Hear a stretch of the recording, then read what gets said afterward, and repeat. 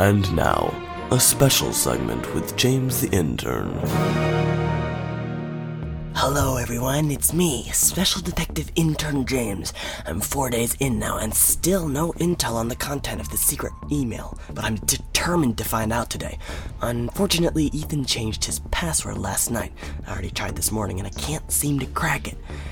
I think the only way I can possibly get in is to use my secret skills as a special detective intern. What are those special skills, you might ask? Well, they are skills that have taught me to use logic and mathematics to invent what I like to call a flingy-majingy. What is that, you say? Oh, a flingy what? Perhaps it is best if I explain it to you. You see, Ethan is currently sitting in front of his computer with his email open.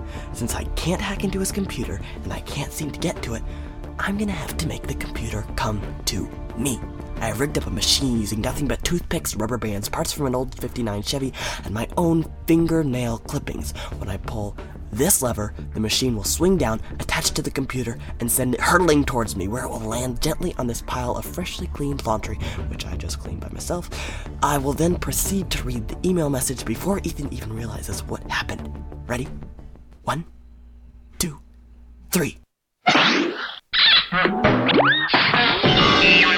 Uh-oh.